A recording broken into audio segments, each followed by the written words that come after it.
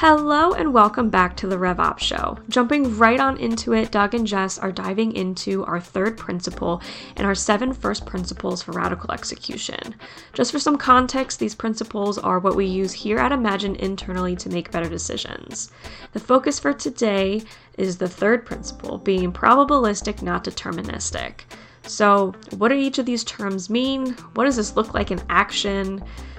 Don't worry, they'll get into all of that right here, right now.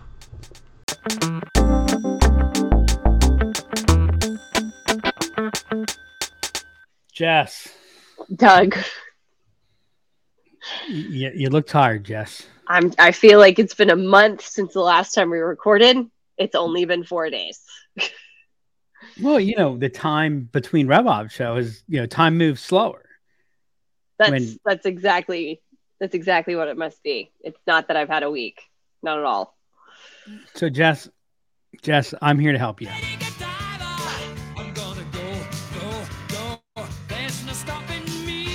See, if you listen to this, you can't be in a bad mood after Queen's Don't Stop Me Now.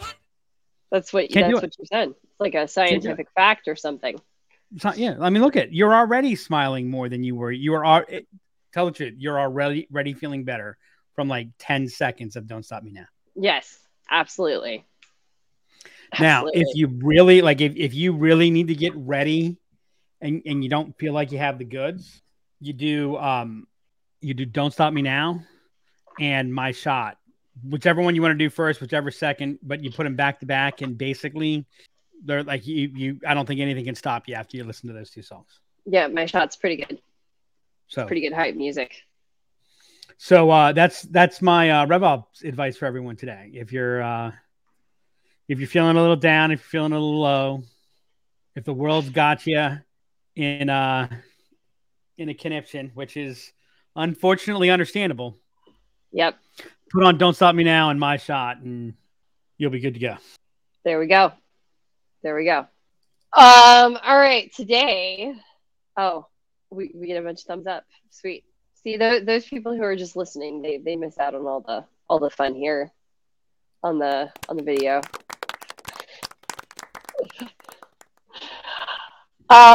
Today I want to talk about our third principle. Why is it always what you want to talk about? Because you always ask me what's the topic. So the day that you come with, we had one topic that you picked. The day that you come with a topic is the day that you get to pick. Is this all part of that? You took all authority away from me? Is that what this is? Exactly. You have no authority. That's exactly what it is. If I had authority today, you know what I would have done, Jess? Today would have been Saturday. I would have announced today as Saturday, but I think you would have liked that. I wish you would have had the authority, but unfortunately you don't. You took it away. So I did. All right, what are we talking about? Our third principle, which is our third principle of RevOps, which is Is it our third principle? I thought it was our third principle of radical execution. I realized as I said it, radical execution, not RevOps, which is probabilistic, not deterministic. And so I think I agree with you. Yes, exactly. For those who understand what that means, they'll get that joke. Wow, we're really going to just use emoticons the entire podcast today. Great, sweet. I think where I want to start is defining the terms. So what is probabilistic? What is deterministic? Deterministic is it's a binary mindset. It's right, wrong. It's yes, no. It's succeed, fail.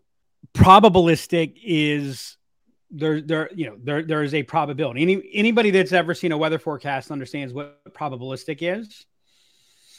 There's a 70% chance of rain. I think we talked about this on a previous. I remember saying something about a 70% chance of rain to somebody. There's a 70% chance of rain, and so what do we think when we hear there's a 70% chance of rain? We think it's going to rain. Right. And then if it doesn't rain, we go, oh my God, I wish I could be wrong all the time. We insult meteorologists, weather forecasters, etc. When if something's going to happen, 70% of the time, it means it's not going to happen 30% of the time. Yep. And so what deterministic does, and really rather than the, kind of the underlying definition, which has lots of complexity and nuance, and someone could certainly call me out on the definition that I just gave. What happens with deterministic, it's really certainty versus uncertainty. It's living with certainty versus managing uncertainty. As I'm sure you know, Jess, the French philosopher Voltaire. Isn't he one of your favorite French philosophers? Weren't you just telling us? Yeah. At our blue team meeting that one of your favorite French philosophers exactly was Voltaire. He said, uncertainty is an uncomfortable position, but certainty is an absurd one. The challenge is we humans don't do well with uncertainty. We seek certainty. We have a bias for certainty. And that's probably magnified because generally speaking, people are really bad at math and understanding the implications of math. So one of the, I gave a piece of advice earlier. Don't stop me now. My shot. This is a real serious RevOps advice. And that is anybody that calls themselves a RevOps professional, anybody that is serious about RevOps. And this doesn't apply just to that group, but since this is the RevOps show, then read, and consume the book Thinking in Bets. One of the best books that I've read. It's written by, really interesting woman, Annie Duke. She, if I remember correctly, she was, studying, getting a psychology or something like that degree, was having some financial challenges to get tuition paid out. Again, if I'm remembering the story correctly, that relates to her. But anyway, so her brother was a professional poker player. So she started playing poker to make money, and she actually won the 2004 World Series of Poker Tournament of Champions. And she made her living playing poker for years, and now writes books, advises, etc. But it's the mentality of thinking in bets. That's the difference between probability and deterministic. So if I told you that there's a 1 in a million chance, you would say, you would likely interpret that as that's impossible. Right. Yet, think about this: in a world of a million people, 1 in a million things happen every day, right? And so, we all have a tendency to make statements. People have been known to say things to me like, Doug, you are wrong sometimes, but you're never in doubt. It's true. And I'm not saying they're wrong when they say that. And the funny thing is, I'm actually filled with doubt, but I just don't communicate that doubt. So someone says, anytime someone makes a statement, especially something about the future, what I love what Annie Duke said in the book, Thinking in Bets, just follow up with, you want to make a bet. Yeah. And it was funny. I was having an argument with somebody and I was saying, no, this was true. And they didn't use the words exactly want to make a bet, but it basically came down to that. I'm like, well, I'm pretty certain it was in this, like, if you notice, the moment you go want to make a bet, the moment someone calls you on it, all of a sudden those aspects of uncertainty come in. And what happens, when we talk about the world of sales and marketing, when we talk about growth, when we talk about complex systems, we have to understand we do not live in a world of certainty. What worked yesterday, there's no promise of it working tomorrow. And understanding that and realizing that we don't control the end result. Right. What we can do is, well, to quote the great philosopher, and I can't remember the guy's name from, and now oh my God, I can't remember the book in the movie. Catching Fire was the sequel to it. Katniss Everdeen. Oh God. What is wrong? See, this is the downside of Hunger Games. The Hunger Games. Right? To quote the president of the first colony or whatever, may the odds be in your favor, right? That's what you want to do. You want to do those things so that the odds are in your favor. And when you begin to think through the lens of probability rather than certainty, you become a much better observer. You learn much more quickly, and I think that you pull, you generate more luck. Why do you say you learn more quickly? Well, I mean, it comes into, if you don't have a hypothesis, then you can't really assess any gaps between what happened and where were the gaps between what you thought was going to happen and what happened. When I was a financial advisor, one of the things that I realized is, people were entrusting me to advise them on making decisions about investing their money, so that their money would provide for them in later years. In essence, what they were asking me to do was to predict the future. But here's something that I discovered. We're really, really, really, really bad at predicting the future. Even when we predict it, quote unquote, accurately, I would say 99 times out of 100, when we predict it, when we predict what's going to happen, happens. The reason it happened has nothing to do with why we thought it was going to happen. It's like we go to the the billiard table of the universe, and we just hit those balls as hard as we can and go, see, I told you it was going to go in the hole.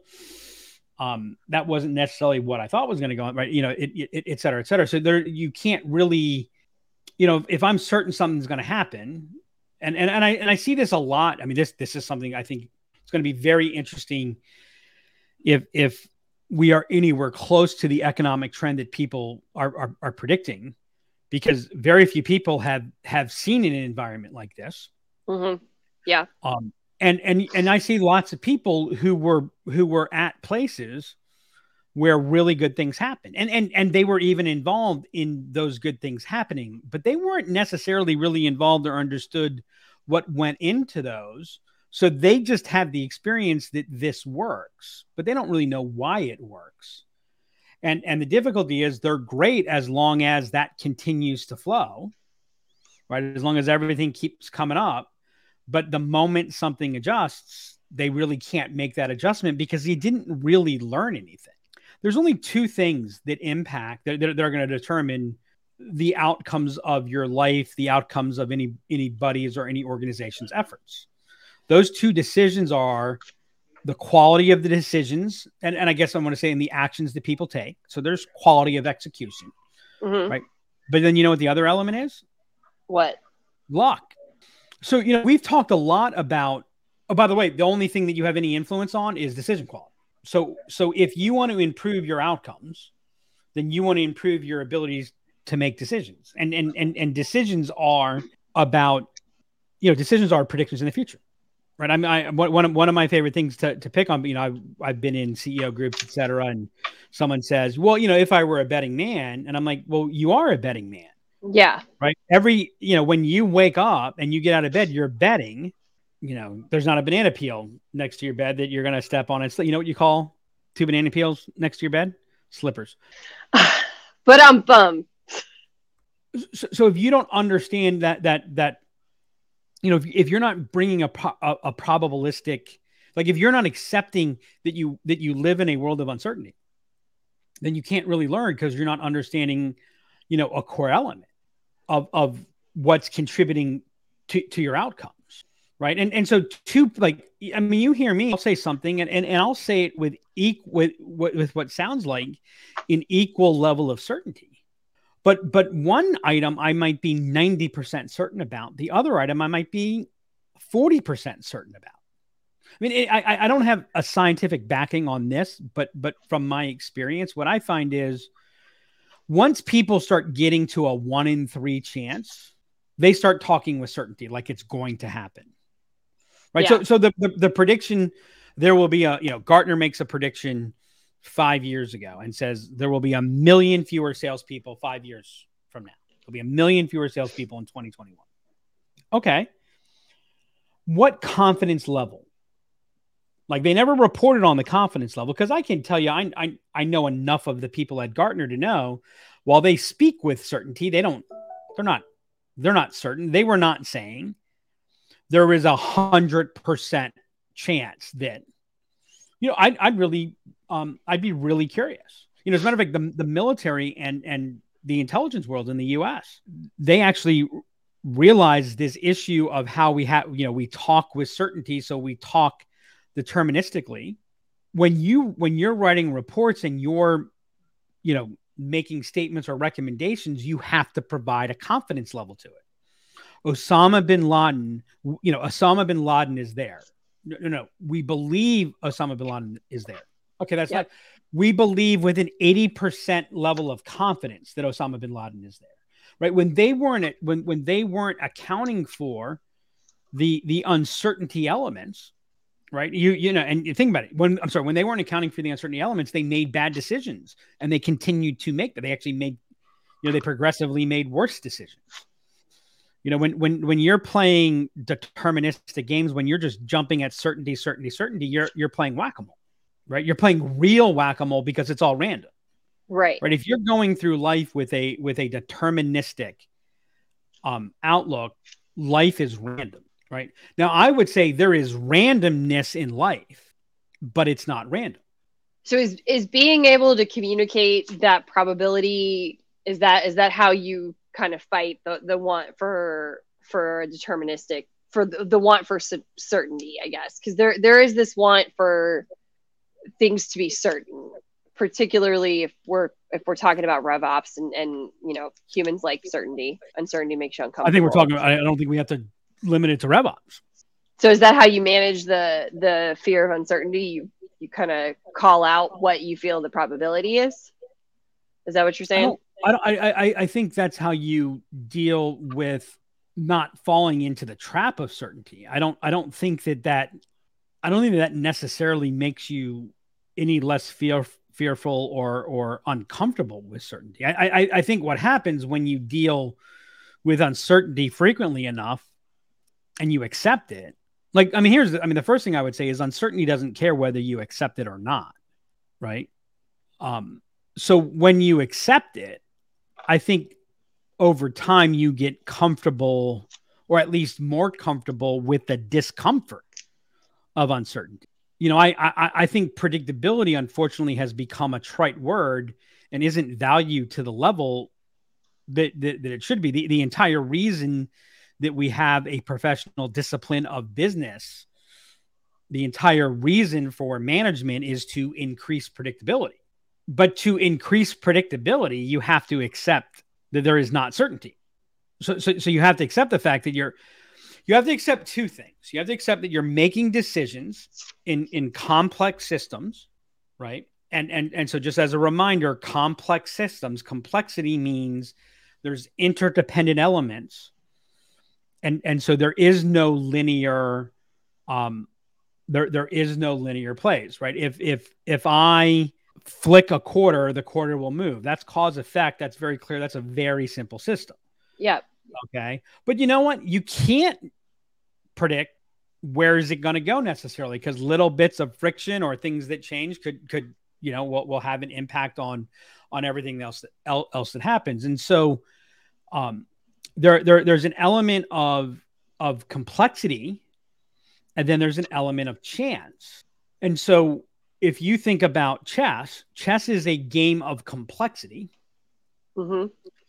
So you can't necessarily predict the outcomes of a chess match, because if someone in the third move, like the number of variations that happen with each additional move, I think in the first two moves I heard or read that there's like over 100,000 variations of what could happen in the first two moves. And by the time you get to 20 moves, it's at, some incomprehensible number. But with chess, it's complex, but it doesn't have the element of chance because you've got perfect information. So chess is not a game of luck. Luck is not a part of, you're lucky that a better player made a mistake, right? You don't get control that. So I guess there is, there's luck from that standpoint, but the better player in chess will win every time unless they misplay. And if a chess player misplays, as a matter of fact, in any chess match where there's a winner or a loser, you will be able to identify the specific point at which the winner, it was at this point that they got into the advantage that enabled them to win, right? Yep. Poker, and by the way, that is why I think chess is a horrible metaphor for business and a horrible metaphor for life, right? It's a great metaphor because it's complex. People say we're playing chess, not checkers. Right. But chess is a game of perfect information. Chess is a game of computational, of certainty computation, right? If your math is good enough, because you have all of the information on the board, you have all the visibility to everything, right? Yep. And everyone has the exact same information. Yep. Right. Poker is a game of imperfect information. You lack information, everybody else lacks information, and the information that you have is different from the information that everybody else has. What's more, the conditions change, right? And there are multiple elements of condition, right? So the only variation in chess is, do you move first or do you move second? In poker, are you in a blind? Are you the mini blind? Which basically forced you to play a certain amount of money, and those types of things are happening. And so you have to make decisions based on probabilities.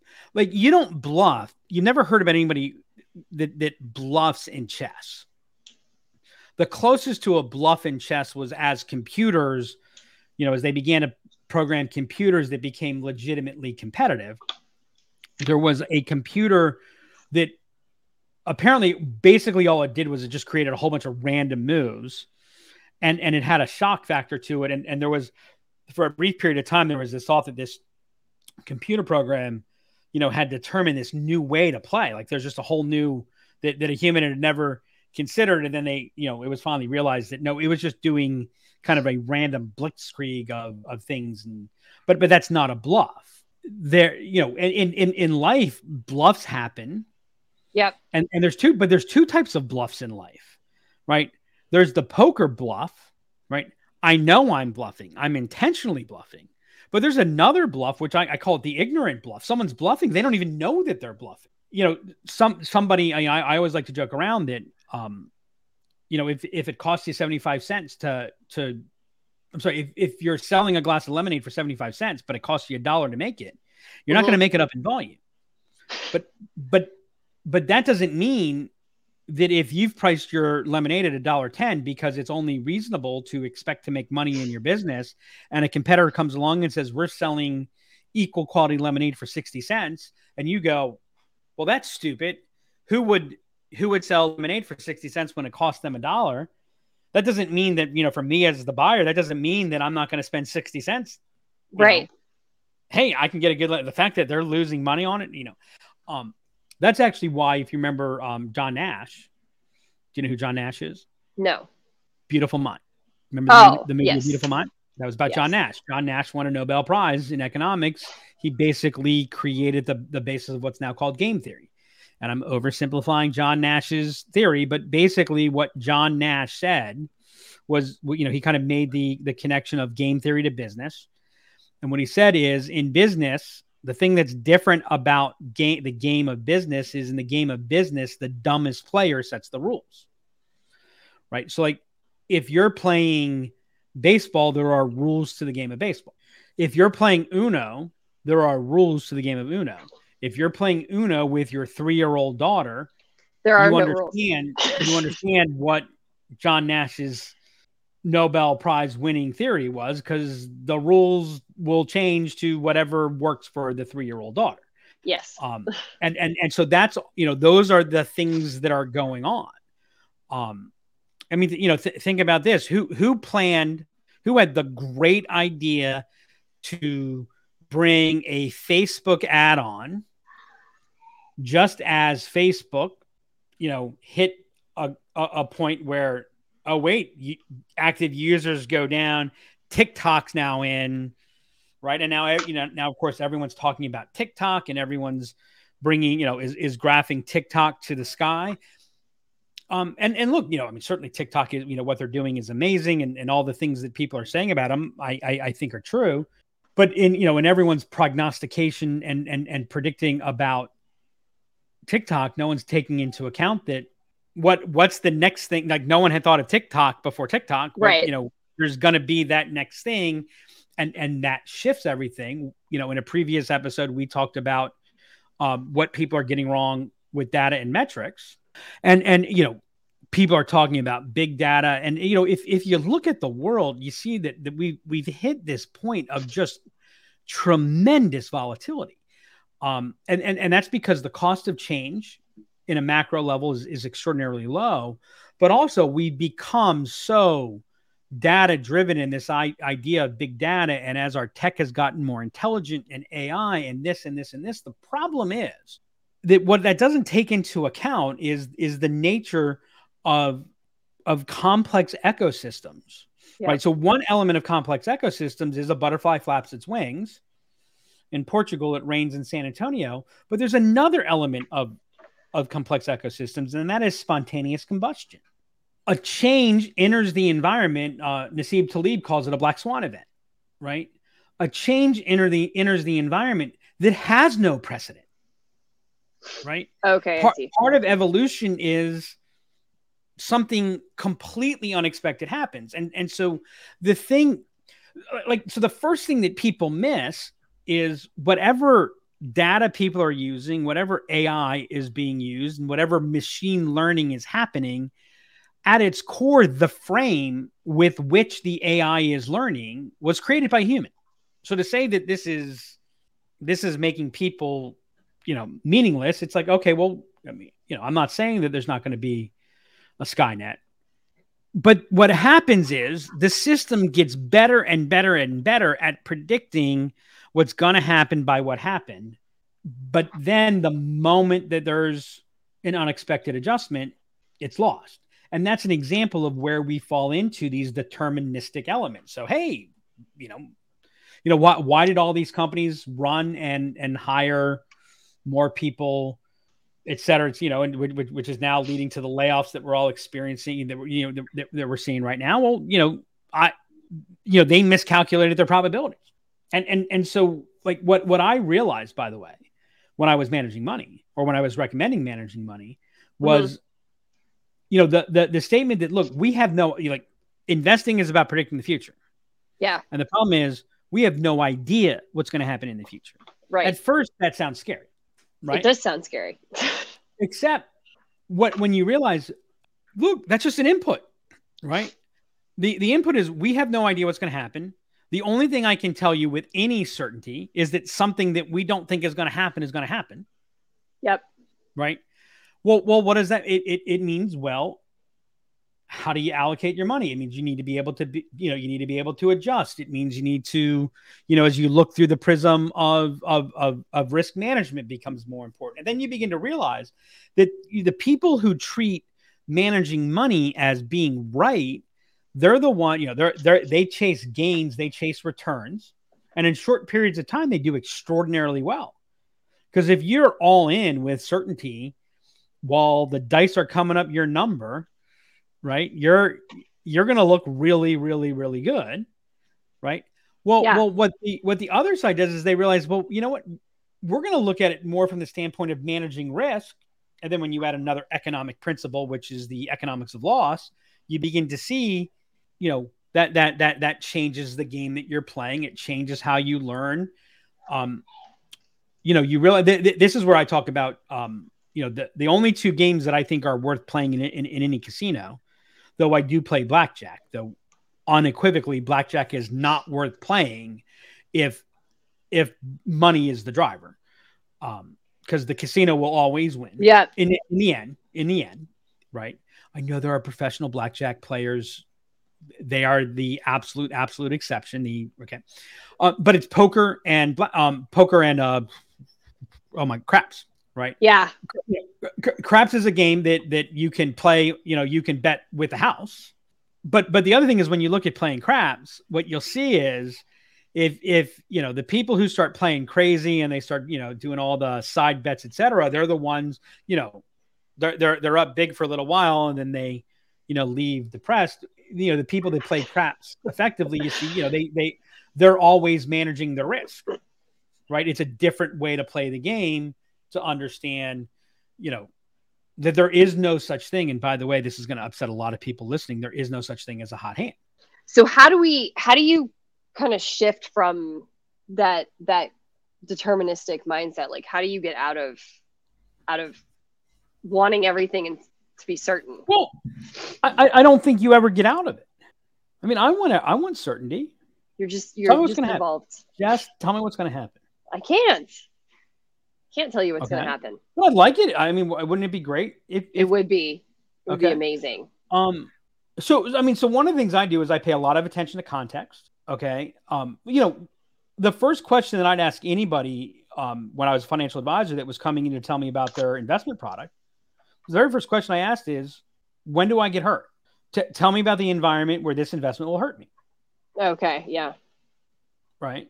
Because they come in and they tell me, hey, this is a great investment. You don't want to miss out, yada, yada, yada. I'm like, okay, great. Well, tell me when this investment doesn't work. Now, by the way, if I'm investing in I used to invest, one of my favorite investments was managed futures. And one of the reasons I liked it was it did not correlate with more traditional stock and bond investments. And what managed futures basically does is it basically takes any trend, right? So if the trend is up, it's going to do well in an up market. If the trend is down, it's going to do well in a down market. Right. Now, so where does this investment, and a lot of people talked about, this is an investment that does well in a good market. It does well in a bad market. Oh my God, it must do well in every market. No, it doesn't do well in every market. You know what market it doesn't do well? It doesn't do well in a sideways market. It doesn't do well when there's not a clear trend. And also it doesn't do well when a trend reverses. So by the way, one of the things that you learn is, okay, how long does a trend have to exist before it adjusts, right? So you begin to look at it differently. And you know what? When those investments would go down in a sideways market and someone goes, oh my God, I can't believe, I'm in this thing that I don't even fully, and it's down 30%. I was very comfortable saying, no, look, remember, we knew it wasn't going to do well in this environment. It is behaving the way we expected it to behave. So you come up with a strategy, you come up with a tactic, you say, hey, this is okay, great. When will it work? Well, tell me when would it not work? What would cause it to be ineffective? How are we going to judge it over what period of time? What are we looking for? And by the way, it's totally reasonable for someone to say, look, this is going to take 12 to 18 months before you can really judge it. Okay, great. But I can't wait 12 to 18 months blindly. What should I expect earlier? Right. How confident are you? I'm 95% confident. Okay. I mean, and I would tell you, if someone's 95% confident, they better have, I mean, like there can't be a lot of complexity that's involved. But here's the other thing, like, when we do our pipelines, we add a forecast confidence, 1, 2, 3, 4, or 5. Right. Because it's a simpler way than putting a specific probability in. And so if you say that's a 4 and it closes, okay, great. Right. If you say it's a 4 and you lose, okay. What made you think? And by the way, when someone says it's a 4, so which is basically they're saying it's an 80% chance. Yep. Okay. What gives you that level of confidence? Because that's a very high level of confidence. Yeah. And when you lose one, what made you think that it had an 80% chance? And, where were you wrong? Okay, this one's got a 20% chance and you win it, right? And here's where everyone goes wrong, right? There's a 20% chance of winning it and you win. What does everybody do? Because if you say there's an 80% chance of winning and you lose, we say, what were you thinking? You were wrong. Yeah. Right? When you say there's a 20% chance of winning and you win, what do? What do most people do? Oh, I can't believe you won that. That's exciting. Like, I don't even think it's that. Or maybe they celebrate. Yeah. Oh my God, that was great. You won that deal? Yeah. Oh my God. That's amazing. How'd you do that? Right? What does probabilistic thinking do? Why'd you put that at 20? what made you think that there was only a 20% chance of winning? Yeah. Where were we wrong? Guess what? Yeah. You were every bit as wrong winning a 20% deal as you were losing an 8% deal. Yeah. Right? They're the same thing. Yeah. Right. And so if the objective is learning, you know what, that to answer your question, how do you become more comfortable with lack of certainty? Mm-hmm. You change your objective, right? Is the objective learning, or is the objective the result? Right. When you realize and accept the fact that more than 50% of the result happened because of things you had nothing to do with. Yep. Right. Yep. Because there's another thing to understand too. And you know what that is? It's the eighth wonder of the world, reversion to the mean. The longer you outperform, the higher the likelihood you'll underperform. And so if you take a look at what's happened over the last 3 or 4 years, outperform, right? Hey, we beat our forecast by 50%. We came in at 150%, right? Let's say you're looking at a monthly forecast. We beat our forecast by 50%. We came in at 150%. What do people do with their forecasts at that point? They change it to whatever that 150% is. And that's their new forecast. What they typically do is they do nothing. They keep it the same, or they increase it. Basically, hey, look, we can now. Well, but you know what the odds say? The odds say if you beat it by 50% next month, you're probably going to miss it, right? That's reversion to the mean. Now, where's the exception? The exception is if we're in an environment where, the tide is rising. Hey, you beat your forecast by 150%, but your industry outperformed by 175%. Did you outperform? Right? Don't confuse brains with a bull market. No, you didn't outperform. Yeah. Right? Yep.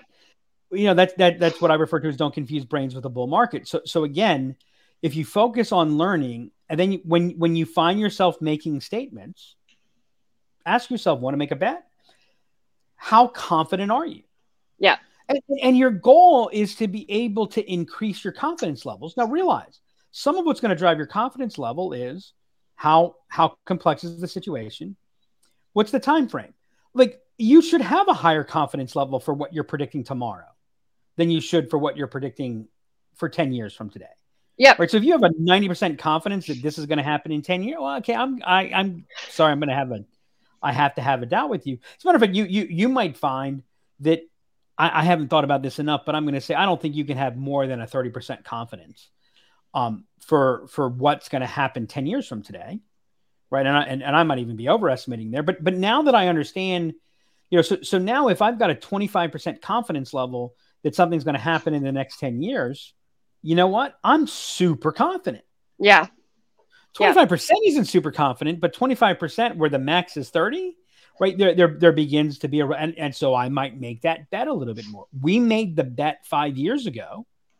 The technology and the disruption of technology was going to become a bigger and bigger issue. Yep. Right? Now, we were not right for the reasons, and actually we were not right to the degree because it's blown away what our expectation was. Yeah. Right? Now, did we bet the entire farm on that? No. But did we move our chips more? Did we begin to think about our personnel? All those things began to come about based upon, where that was, also realizing that there are no guarantees. Yep. And I have a thought on what you said around quick adjustments, because I think if you have complete certainty in your mind, or you've got that deterministic mindset, I don't think it's possible for you to make quick adjustments because you'll stay on the path. You'll have that thought. And that's something we always talk about on here, how important it is to be able to adjust. I think that's the other place where it really hurts you. And here's something else. Okay. Cause there's always going to be aspects. I don't think you ever get to the promised land. You never get to paradise without going through at least a half a mile of sewage. That's my Andy Dufresne. That's my the Shawshank law. Yeah. Right. Shawshank's law. That's what it is. That from now on, that is Shawshank's law. Right. So there's a place where, think about it. You're Andy Dufresne. You get into the pipe. Do you know how long the pipe is? You don't. Right. So the question comes, how confident are you that there's an end? Yep. And what's the value of that end? So think about this. So here's another place. Is certainty better? I've got a $10,000 opportunity. And if you focus on it, it's got a 90% chance. You got a 90% chance at it. You're 90% confident you'll get it. I've got $1 million opportunity. You've got a 10% confidence level. Which one do you spend? Which one do you allocate more time, more energy, more effort to? The million. Worth more. Now, first off, there's not a right or wrong answer. And you saw that as you started, making the calculations. Okay, so now let me change the situation. You ready for this? You're not going to have money to pay for the groceries for your family a month from now if you don't win something. You with me? Yep. So now which one do you focus on? The $10,000 one. Yeah. Right? Yeah. Yep. So the context in this scenario. Now, here's my next question. You've got a 10% confidence level that something's going to work out right.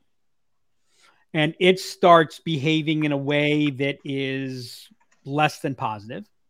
You have a 60% confidence level that something's going to work out right. It gets into it's behaving in a way that's not good. Which one do you stick with longer? Say that again. You got a 10% confidence level in a tactic, and it's not looking good. You got a 60% confidence level in a tactic, and right now it's not looking good. And the question is, when do you adjust? Which one do you stick with longer? Well, those are two different questions. How are those two different questions? When do you adjust? Which one do you stick with longer? Isn't that what's different? I guess I'm viewing stick with longer. Like, which one do you continue to try to? Okay, I got it now. Took me a which one do you stay on the path that was set without making an adjustment too long? I don't know. I mean, I think you got to adjust. Oh wow! I thought it was these. If I'm 60% confident that this is the right thing to do, and I'm not getting the response. I mean, we've talked about the New England Patriots, Atlanta Falcons. Yeah. Super right. Why did the Patriots never look like they made a real adjustment? Well, the surface results, the score of the game at the time did not look good, but the underlying elements, Bill Belichick had a higher confidence that this was working. There are other times you've seen them make, big adjustments. So when you talk about how quickly do you make adjustments, there's two places where you get in trouble making adjustments. If you make them too fast or if you wait too long or you make them too fast. So if you think about before you start and you say, okay, we're going to do this. We think this is going to be the outcome. This is going to be the path. What level of confidence do I have? By the way, if you've got a 60, 70% confidence level in something versus a 10% confidence, hey, we're going to try this. I'm going to give it about a 10% chance. Which one will you monitor more closely? Which one will you monitor more quickly? Like I might say if I've got a 60 to 70% confidence, I would actually say I don't want to measure super fast because because every time I measure and I look at it down, it's going to prompt me to want to make in a read and right. Yeah. Whereas the one I've got a 10% confidence level with, hey, we need to pay attention to it. We need to, shorten the waypoints, etc. Yeah. Right. And so, I see this happen in sales situations all the time. You have salespeople like, this is a good prospect. This is not a good prospect. It's like, well, no, what's the what is the probability of success here? And I remember I was coaching a rep who and he was like, we agreed to, it's 25%. He's like, oh yeah, you're right. So I should just tell him we're not interested. I'm like, what? Wait, who said that? And so the question that I asked him was, okay, well, how do we get from a 25% chance, from a 25% confidence level to what would have to happen for us to get to a 50% confidence level? And in doing that, would we be able to do that with less of a squeeze? Right. Than if we just went all in. And the difficulty is most salespeople and most sales organizations, when they're dealing with prospects or situations, is they're either like, good opportunity, me Hulk, and it's like, it's yes or no. And it's really, hey, how am I allocating my thoughts, my chances? Like the whole idea of lead scoring blows people up because they're like, this is a good lead, this is a bad lead. No, this is degrees of probability. And if you're not, people are trying to implement lead scoring strategies with a deterministic mindset, which just makes no sense because lead scoring is a probabilistic tactic. Yep. And so again, thinking about, if you just start going, hey, here's what I think we're going to do. Here's what I think is going to happen. Here's what I think we should do. Okay. What level of confidence do you have? Begin to add to that and then start thinking about, okay, well, what would have to happen for me to have, if you're at 30%, what would have to happen for me to have a 40%? And what you'll start seeing is when to be able to form that confidence level, that probability level, you know what it's going to force you to do? What's that? Create a hypothesis. Because the mere fact of putting a percentage, that is a hypothesis. Yep. And think about that. How often do you say to somebody, I agree with you, or you say, I disagree with you? Well, let me change that. How often do you say that before you worked here? This is a very common statement, right? Yeah. But when you agree with somebody, does that mean everybody that you agree with them, like it's the equal agreement? Yeah. No. Right? No, it doesn't. No, it doesn't. And someone says, do you agree? And my favorite line is, well, I don't disagree. Yes. Or which I have stolen from you. Right. And that's because, you know what, if I say I agree, you're interpreting that as 100%. Right. I could agree with you and I got a 30, I 30% agree with you. Yeah. Now, if I said that to somebody, they'd be like, oh, so you disagree? No, I don't disagree. No. I don't necessarily have the confidence level you have. And oh, by the way, I 30% agree with you. I'm curious, how confident are you? You might find once you think, well, I'm 50%. Because all of a sudden you realize, wait, things could happen or it could go wrong. And now my 30% agreement with you, now I'm at 60, I have a 60% relative agreement with you. Right. And again, on and on and on. So yeah, it very much changes the world. And I now have the answer. The way you get comfortable with it is if the goal is the result, you know what we call that? What? We call that resulting. Oh, yes. And the reason you can't learn is you only measure by the result. Right. So even if you did the right things, like I remember we had a kid when I was coaching college baseball, he was just hitting them where people weren't. Right. But he was hitting the ball better than he hit it regularly. And it's depressing to be out all the time. And because we were able to have the data to show this to him, that his, batted ball percentage, all those things were maintaining, we kept him from totally adjusting and spiraling down, et cetera. So that's why realizing we don't live in a 0-1 world. We live between 0 and 1. That's what probabilistic thinking is. And we'd all be better off if we lived in accordance with that. We'd all be better off all day, every day. Well, because you know what between 0 and 1 is? You know what another word we live between 0 and 1? What? Nuance. Yep. And what's missing from every large discussion that's taking place in the world? There's no one at, nuance. There's, Yep. Okay, I got a couple of nuggets that I thought were good. Remember that we're making... You got a lot of nuggets you thought were bad, but... Yes, exactly. Just a few that I thought were good. About 20% of it was good. You're making decisions on complex systems, so making sure that we remember we're making decisions on complex systems. We're not making simple decisions. The objective should be to learn. I think that's great. And then you only have influence on your decision quality. You don't have influence on the situation. So I think those were my big takeaways from today. Well, on that note, all right, Jess, get some rest this weekend. I plan to. We got it. We got a big week next week. We get a big month next week. You know what next week is, don't you? What? It's the end of the second quarter. It is. Holy cow. Wow. Next week, we're in the second half of the year. Woof. That's crazy. Thanks, everybody. Until next time, everybody. Thanks for joining us on the RevOps show. And that's a wrap on this episode of the RevOps Show. 2 main things I wrote down while listening through this episode that I think were super great nuggets myself. 1, what worked yesterday, there is no promise of it working tomorrow in the world of sales and marketing, which is so true and something we should always be reminded of. And 2, you will become better with uncertainty by changing your objective. If you enjoyed this episode, please make sure to go subscribe on Spotify and Apple Podcasts, leave us a review, and share the episode. If you have any questions you would like to ask Doug or Jess about probabilistic, not deterministic, or anything else RevOps related, email me at hannah@imaginellc.com or hit us up on Twitter @demandcreator. Until next time, remember, you can't solve your upstream problems downstream.